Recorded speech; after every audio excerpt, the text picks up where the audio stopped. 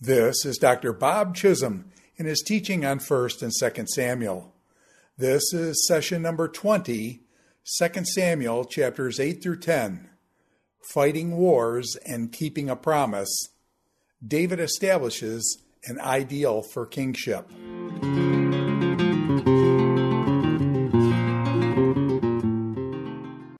In this lesson, we're going to be looking at 2 Samuel chapters 8, 9, and 10. I have entitled this section, Fighting Wars and Keeping a Promise. David establishes an ideal of kingship. So again, 2 Samuel 8 through 10, Fighting Wars and Keeping a Promise. David establishes an ideal of kingship. As chapter 8 begins, now the Lord has just made a covenant with David, 2 Samuel chapter 7, an irrevocable promise. And now in chapter 8, David is going to be at war again. Remember, that promise was made after the Lord had given David rest from all of his enemies, but that was just a lull in the fighting. Within the promise, the Lord looked forward to a time when he would give a more permanent rest to David and his dynasty and the nation. But David is back at war, and in the course of time, David defeated the Philistines and subdued them. And what we're going to see in this chapter is David is going to be defeating enemy peoples who threaten Israel on all borders. The Philistines, of course, are located to the west of Israel and Judah along the Mediterranean coast. So he's defeated these westerners. And then in verse 2, we're going to read about how David defeated the Moabites. The Moabites, of course, live across the Jordan on the east side. So David is defeating Israel's enemies to the west and to the east. And then a good part of the chapter talks about David's wars with the Arameans. And the Arameans are located more to the north and the northeast. And so he's going to defeat them and secure Israel's borders up in that region. And then later in the chapter, he's also going to defeat the Edomites.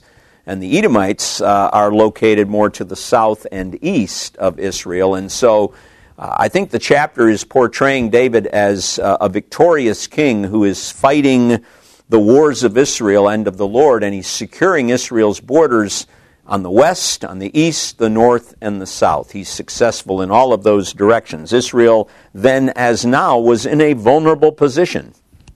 And so David is serving as the Lord's instrument in providing that security for the nation. These were difficult times, rough and tumble world. And in verse 2, we read of how David treated the Moabites after defeating them. He made them lie on the ground and measured them off with a length of cord. And every 2 lengths of them were put to death, and the 3rd length was allowed to live. This sounds like a wartime atrocity. So the Moabites became subject to David and brought him tribute. David doesn't want to wipe them out completely. He wants to have the Moabite state there as kind of a buffer, and also as tribute-paying subjects. But nevertheless, he has to do something with these Moabites who have been captured, and he can't just send their army home to fight again another day. So these were difficult times, called for desperate measures. There's no indication that the Lord commanded him to do this. And so we could debate whether it was right or wrong. Actually, if you look at the Old Testament law pertaining to wars with people other than the Canaanites who were to be exterminated, you're supposed to offer peace to these nations, and then if they reject that offer, you are supposed to wipe them out. So David seems to be taking some kind of half measure here. I'm going to be arguing that David is, for the most part, obedient to the Lord in this section of Scripture, but that doesn't mean that everything that he did was perfect. So that's a little disturbing to read about how he handled this situation. It's not in line with what the law said about these kinds of situations, and so a bit difficult to assess. In verse 3, David is going to defeat a Hadadezer, who is an Aramean king. And he captures the chariots and the charioteers of this king. And rather than make those chariots his own, David hamstrung all but 100 of the chariot horses. When you hamstring a horse, it's no longer really able to run as these chariot horses would need to do, but the horses could still be used as draft animals for work. But David is definitely in line with the program here, although we could ask, why did he keep 100 of them? Did he keep a small chariot force? We're not really sure. But remember that in the Old Testament law of the king is not supposed to multiply horses. And the reason for doing that would be to establish a chariot force. And so David is obedient here. He's following the command of the Lord. And this is a theme that runs through the Old Testament, that the Lord is superior to chariots and chariot horses. In the ancient Near Eastern world, major powers had chariot forces. This is just what they had. The Hittites, the Egyptians, later the Assyrians, Babylonians, they had chariot forces. But the Lord basically told Israel, you're going to have to fight infantry with infantry, and you're going to have to rely on me for the victory. And so David's actions are consistent here with that policy that the Lord laid down. And going all the way back to the Red Sea, the Lord demonstrated his superiority to chariots and chariot horses. Remember, Pharaoh's army was destroyed in the sea. And later, Joshua defeated the Canaanites and their chariots, and he actually hamstrung the chariot horses. And so it's almost as if David is following in the footsteps of Joshua here, and maybe being portrayed as a new Joshua, as it were, extending the conquests of the Lord back to the proportions that Joshua had achieved, and maybe even beyond. So I think David is being obedient, for the most part, here to the Lord's policy. The Arameans of Damascus came to help Hadad-ezer, according to verse 5, and David struck them down and put garrisons in the Aramean kingdom of Damascus. And the Arameans became subject to him and brought tribute. And then we're reminded that the real key to David's victories was not some kind of special military prowess that he may have had. He didn't have any chariots, but he defeated an enemy that did. And we are reminded the Lord gave David victory wherever he went. And the same thing is going to be stated down in verse 14, after he defeats the Edomites, and they become subject to David. More on the southern border, the Lord gave David victory wherever he went. So the author is being very careful to remind us that these victories of David are not because of some special greatness in David, but it's the Lord who is blessing him and allowing him to win these victories. We read in verse 7 that David took the gold shields that belonged to the officers of Hadad-ezer and brought them to Jerusalem.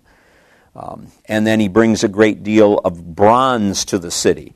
And at first, this is a bit disturbing, because remember Deuteronomy in the law of the king, he's not supposed to accumulate horses for purposes of building a chariot force.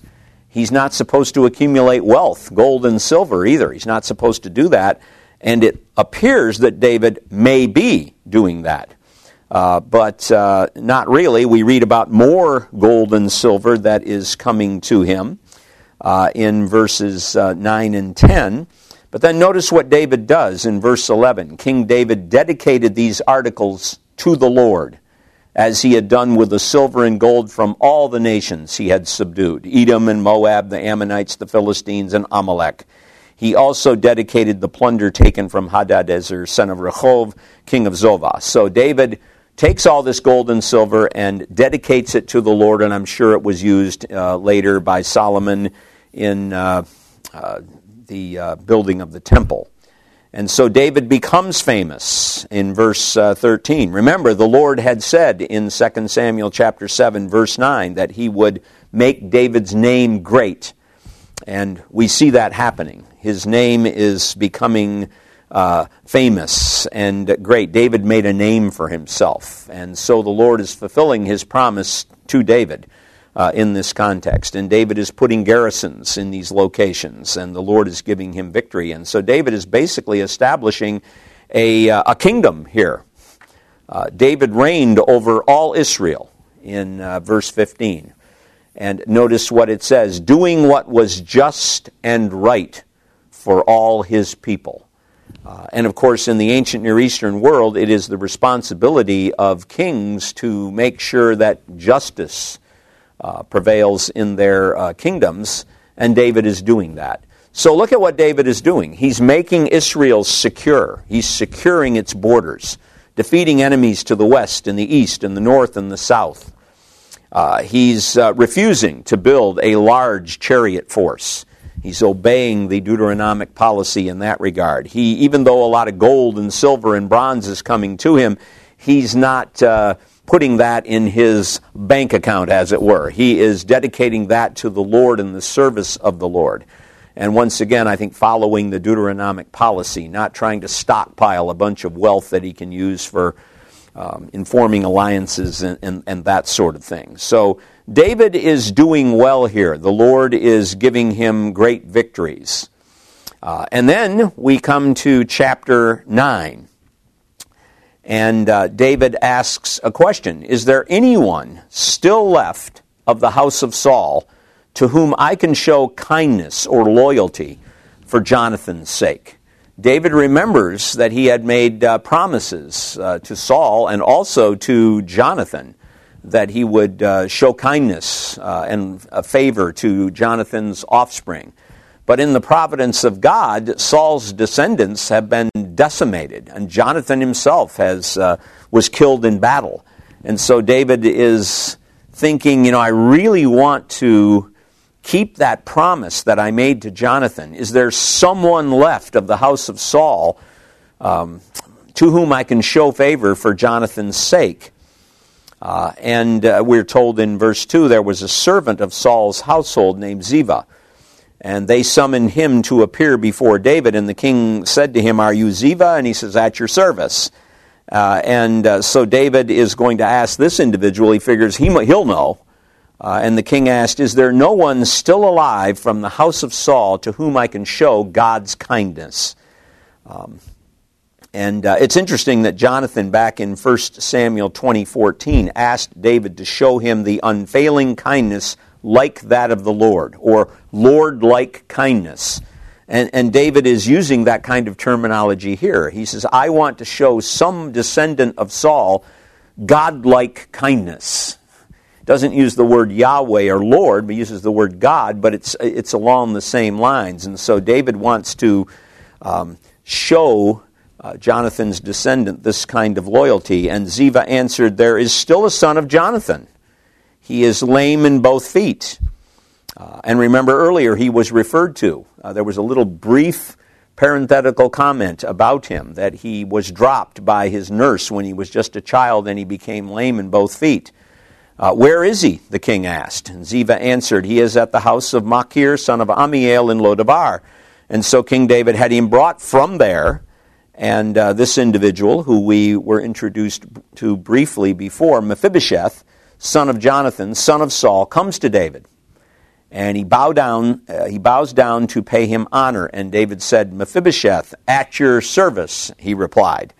And you wonder what he's thinking.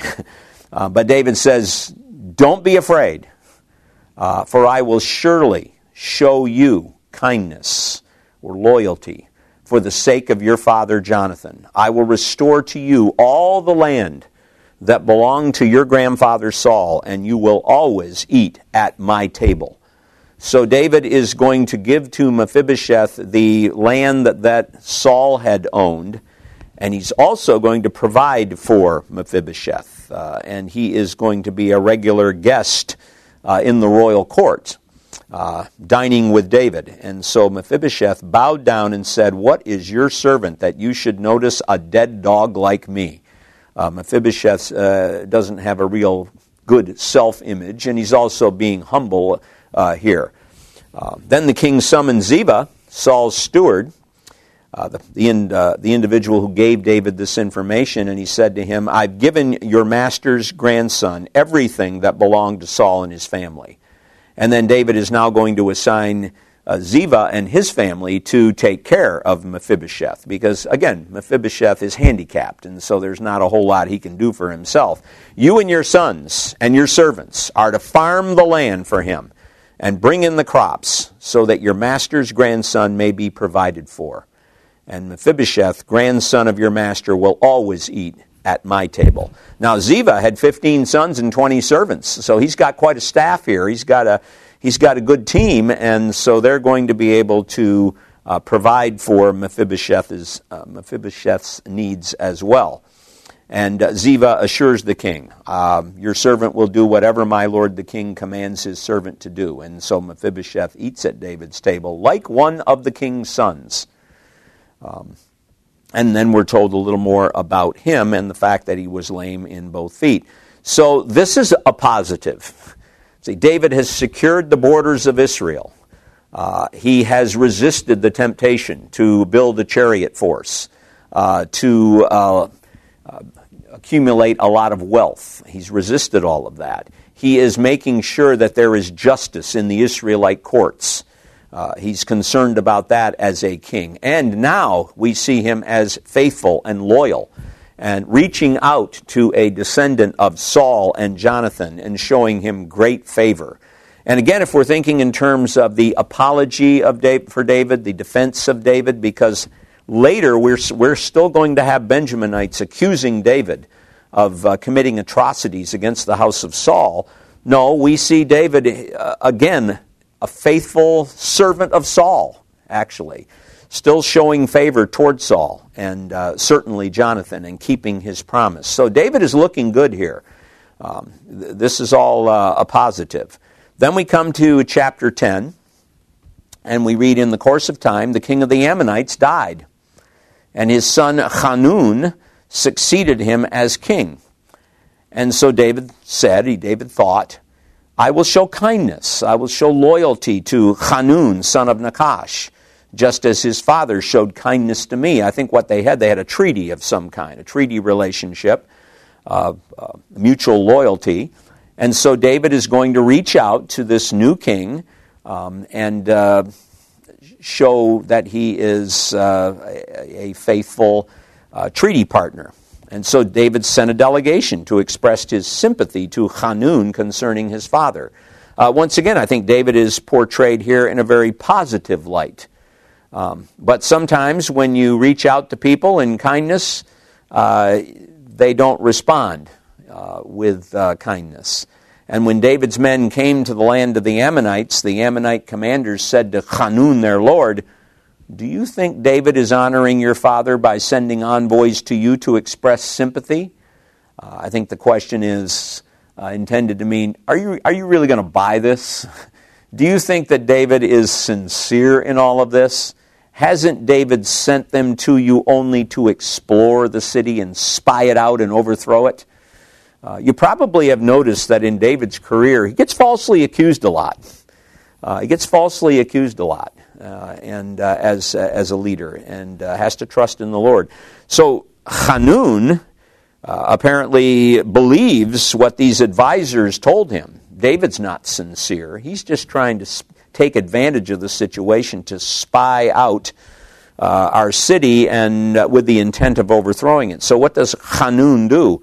He seizes David's envoys or messengers, shaves off half of each man's beard. Now, in this culture, a beard was a symbol. It indicated male identity. And this culture, these ancient cultures, like many cultures today, were very much honor-shame cultures. And it was a horrible thing to be publicly shamed.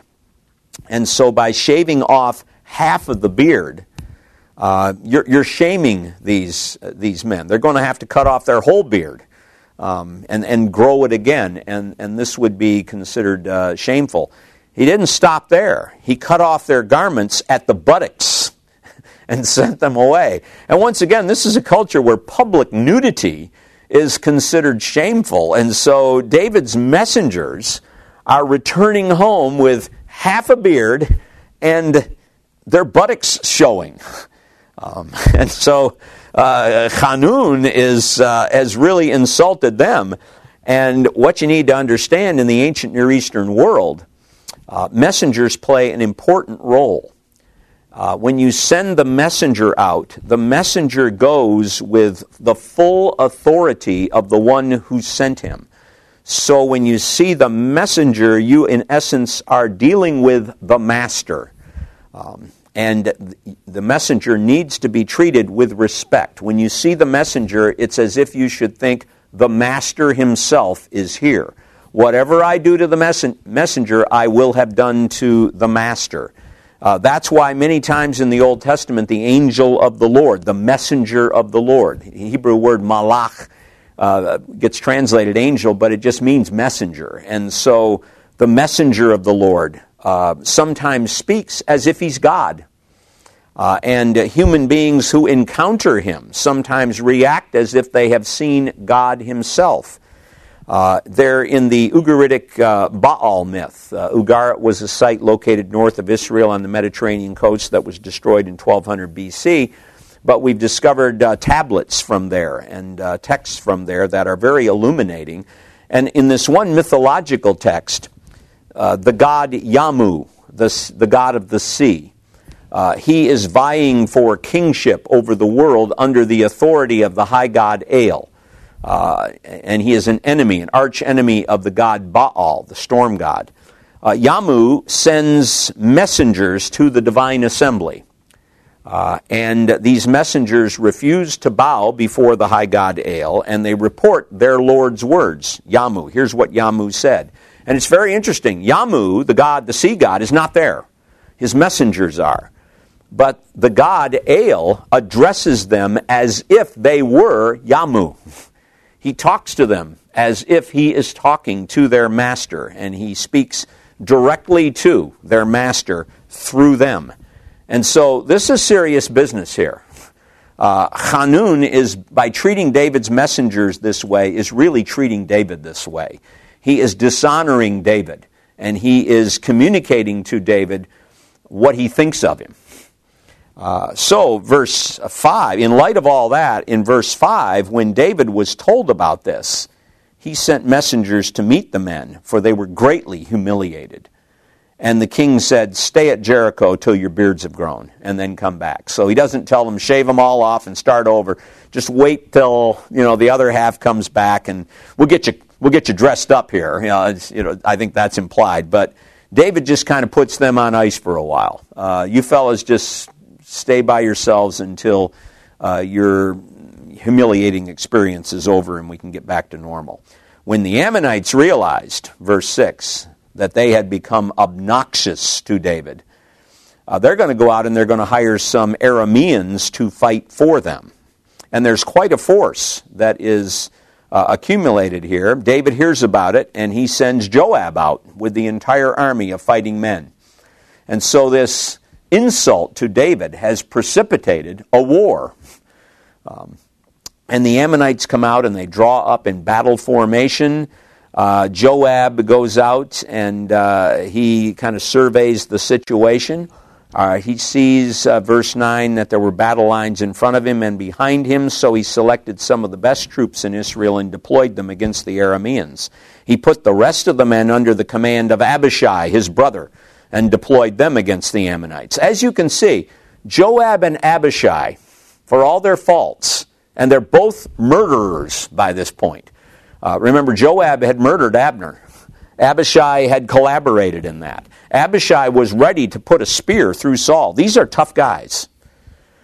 These are accomplished warriors. And we've talked before about David's failure to bring justice against them. And I think maybe we see here a little bit, they're good to have on your side. they're good to have on your side. And Joab said, if the Arameans are too strong for me, then you are to come to my rescue. But if the Ammonites are too strong for you, then I will come to rescue you. So he sets up a deal where we're going to have reinforcements if we need them. Be strong, and let us fight bravely for our people and the cities of our God. The Lord will do what is good in his sight. So even someone like Joab can sound very theological sometimes. And in an odd sort of way, I believe he was trusting in the Lord. But his lifestyle didn't always match up to his creed.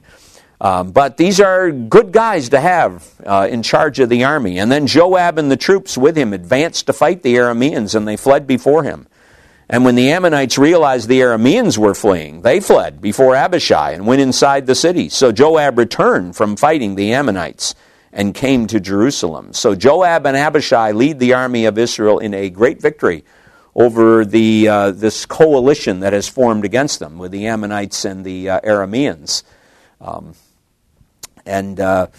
They kind of reform. Verse 15, the Arameans saw they'd been routed by Israel. They regrouped.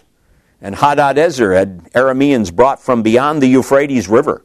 So they're bringing in reinforcements from far and wide. And there's a fellow, they went to Halam with Shobach, the commander of Hadadezer's army, leading them. And when David was told this, he gathered all Israel, crossed the Jordan, and went out to fight against this force. And they fled before Israel. And David killed 700 of their charioteers and 40,000 of their foot soldiers, and he struck down Shobach.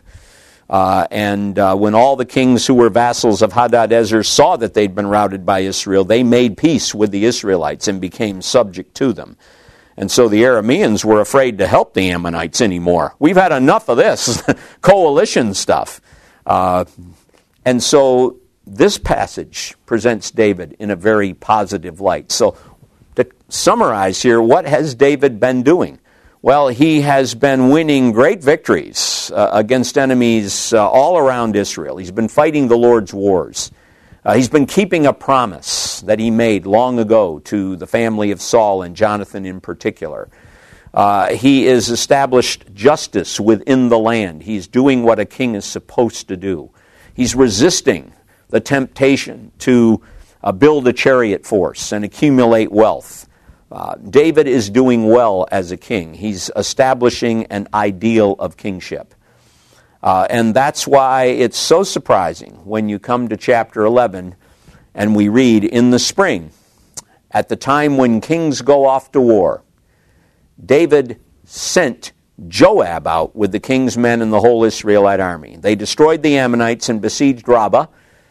And then in the Hebrew text, there's what we call an offline clause. In Hebrew narrative, you have a main storyline, and there's a certain type of verb form that is used to carry that main line along.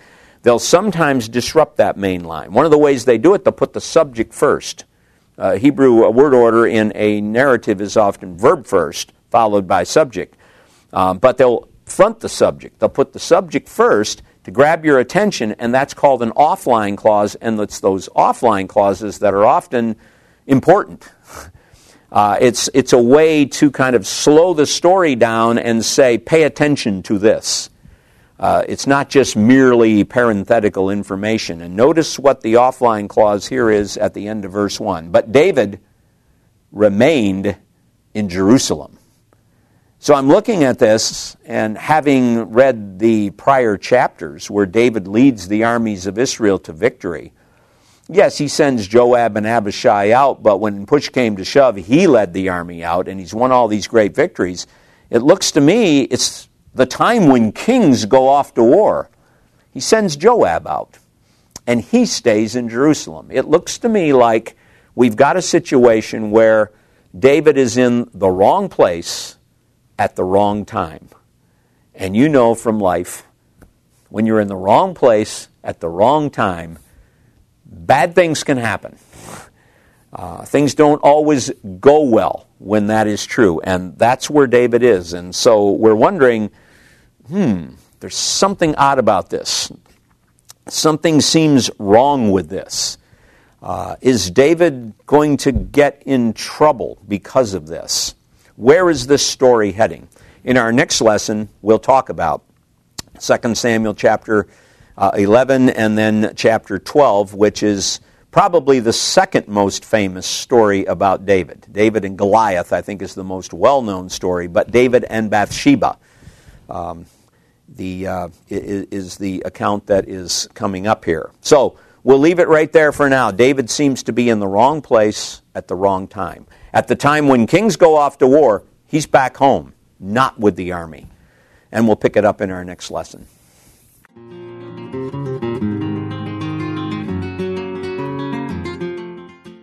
This is Dr. Bob Chisholm in his teaching on 1st and 2nd Samuel.